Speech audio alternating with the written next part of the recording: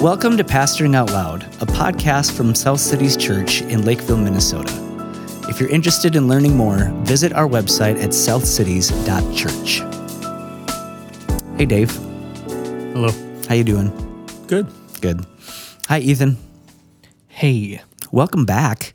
Thanks. Where have you been the last month? Home. Doing what? Taking care of a child. Oh, Your child? it's a good Yes. clarifying question. Yes. Trying to use context clues to figure out. I have acquired a new child. That's great. Congratulations. You talk about it funny. Just my opinion, though. Yeah. My brain is in a weird lack of sleep funny mode, so here we are. Here we are. Well, great. I'm glad we could have you join us on this podcast. Good to have you. All right. So this week we're talking about the topic each week that we're preaching on for the normal kind of January flow of sermons that we do. So there's been the word, there's been prayer, and the topic for this Sunday is ethnic harmony. So that's been one of the historic topics that we've talked about. It's obviously an important topic in cultural conversation in the world. And so I guess the first question I'd have to pose here, Dave, is how should we in general think about framing this topic, thinking about it with biblical categories? Yeah, that's a good question. Maybe the thing I'd say about it before even getting to that would be that one of the historical reasons that Bethlehem in the past, which is what we were a part of, just over a month ago, and now we're kind of continuing it.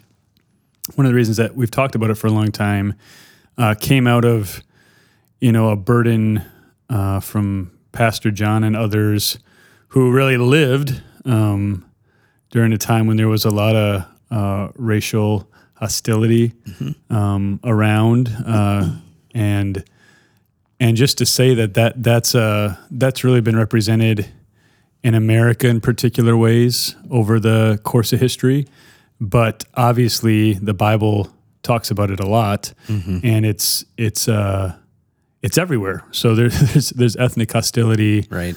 all around the world, and we've had particular expressions here. And so in light of that, I think the burden has been, to your point, to say, well, what does the Bible have to say that can help us understand the problems, help us understand the solutions? Maybe that'd be a way to say it. Right, because we don't want to just blindly think about it the way that the world thinks about things. We want to make sure that we're being biblical. And Right. using, Right. That's exactly right. And so, kind of like everything else, what we're going to find in the Word of God is that the problem is sin, right? And so if I was gonna put a category on what I'd call ethnic hostility, or in America, it's been in our history, it's been really a black and white issue in many ways, but certainly there's other ethnic hostility that happens all the time in America as well. The word for racism, what I would say is I'd put that underneath the category of partiality. I think that's the way that the Bible talks about those things, and those would be subcategories of partiality. So if I was going to say, what's the sin? I'd say it's a sin of partiality, which means that I or a person is going to look down, demean, dishonor, attack someone else based on their differences from me. That could be ethnic differences, that could be gender differences, that could be economic differences. It could be a lot of different things. Right. So all these categories of racism and ethnocentrism and all those kinds of terms that we use would be kind of, I think, under the biblical category of partiality. So I think that's the problem. The solution to that in the Bible, I think, is it's a few things. One would be redemption. that God would redeem a people and would change our hearts to be able to see other people as made in the image of God, to be able to see them as worthy of dignity and honor and respect. And then the way that gets worked out, we're going to talk about the sermon here in a little bit too, but is love your neighbor as yourself.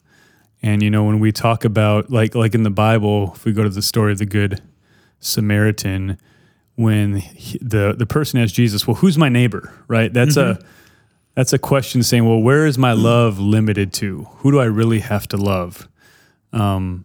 Jesus tells a story where a Samaritan, which would have been the most despised, probably, ethnicity to the Jews, is the hero of the story. And Jesus' point is, it's not about who your neighbor is, it's about being a neighbor, loving your neighbor wherever you are.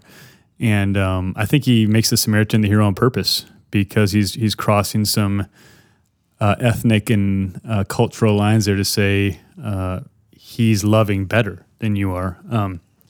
And I think that, so redemption, the ability by the Spirit to see other people made in the image of God, love them as our neighbors. And I think that to stop there, we'd still have made some good progress. Like, hey, we're not hating each other for wrong reasons anymore. We're loving each other. We're seeing each other differently. But I think the Bible goes one step further than that. It doesn't just stop at ethnic harmony, like we just like each other and that's the end. The end is that we're united in the gospel, right? Redeemed by the gospel, transformed by the gospel, that we would praise Jesus together. That's great. I was just going to ask, so the follow-up to that is, what's the goal of ethnic harmony, according to the Bible? Yeah, so I think in the places I would go to make that point be like Romans 15, where Paul is talking to Jew and Gentile in Romans who had a bunch of differences, and he says, I want you to so welcome one another in Christ that you with one voice can glorify the God and Father of our Lord Jesus Christ. So welcome one another that way. So he's saying, hey, you've been welcomed in Jesus as all equally made in the image of God, all equally sinful before God, and all equally redeemed by grace. Therefore, because of the welcome you've received in Christ, welcome one another that way and praise him together as this beautiful picture of his diverse redemption.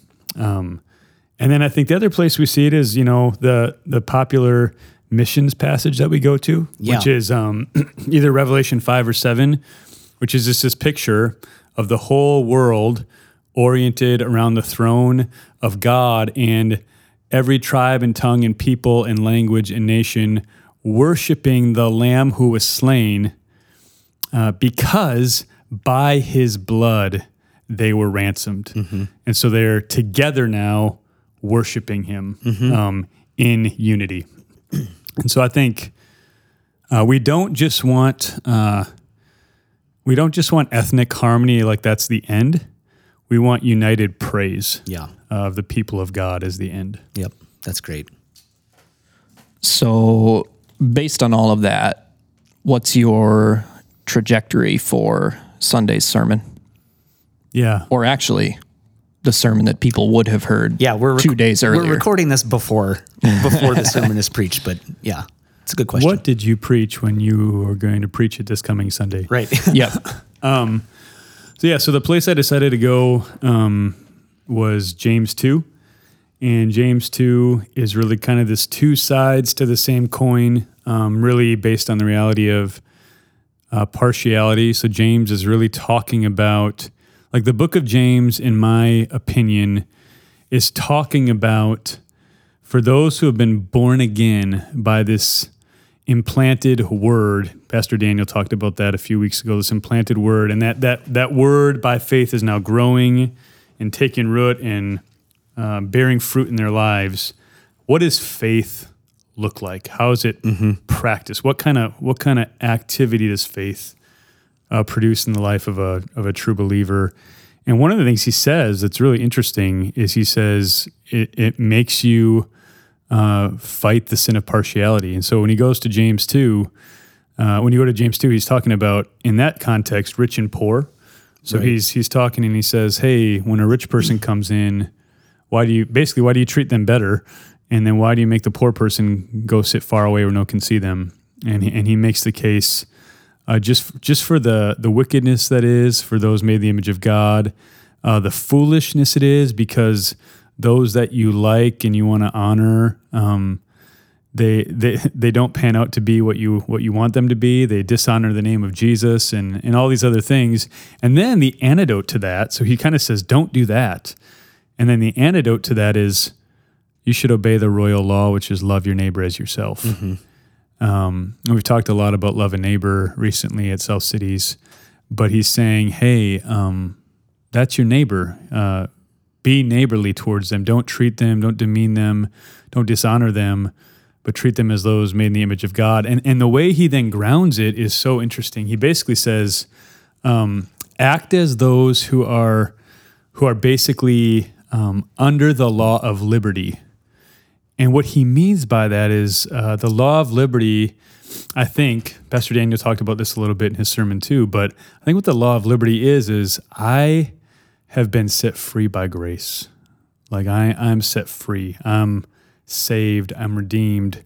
So now I'm constrained by love because I've been redeemed. And then he talks about just how that makes you operate out of mercy, not judgment. And so the opposite of partiality is love for neighbor and a heart that operates out of mercy, not judgment. So that if you'd see someone in need, you wouldn't think, oh man, I don't want to be seen with them. They're not like me. Right. They're different than me. You'd go, oh, I want to be near them. I want to encourage them. I want to help them. I want to love them as my neighbor, like myself. Yep. And that's the antidote. Yeah, that's good. Sometimes I think about too, when we're trying to overcome the sin of partiality, sometimes it could be like a legitimate prejudice that people are harboring that needs to be repented of. Other times it could just be like, oh, it seems awkward. Yep. Like they're not like me and I don't know how to relate to them and it's just going to be weird and it's going to be awkward. So like, how do we overcome that type of feeling, which I'm sure is common to a lot of people. Right. And I think it's good to make that distinction because what James is talking about, right, when he's talking about the sin, is I'm actively dishonoring them and demeaning them. There's something in my heart that's making me do that. My only answer to what you just said is just like hang out with people. I think, so like I've often said about this particular topic, ethnic harmony, I think in real life, ideas really matter, but in real life, it's going to be less about the idea of it and more about relationships. So there's just people at our church who come from a different kind of cultural background than I do, and we can still get together at a coffee shop and just talk about suffering and talk about where we came from and talk about, and I get a picture of them, they get a picture of me, and we're united in Christ, able to love each other, and we're still really different. And I think you said it well, like it's awkward because I think we're comfortable around people that are like us. Yeah. So maybe part of it is just like having a holy curiosity too. Just like they're not like me, but I want to know more about them because they're made in the image of God and they've been shaped by God in certain ways, in certain contexts that I want to get that. I want to understand them as my brother or sister in Christ.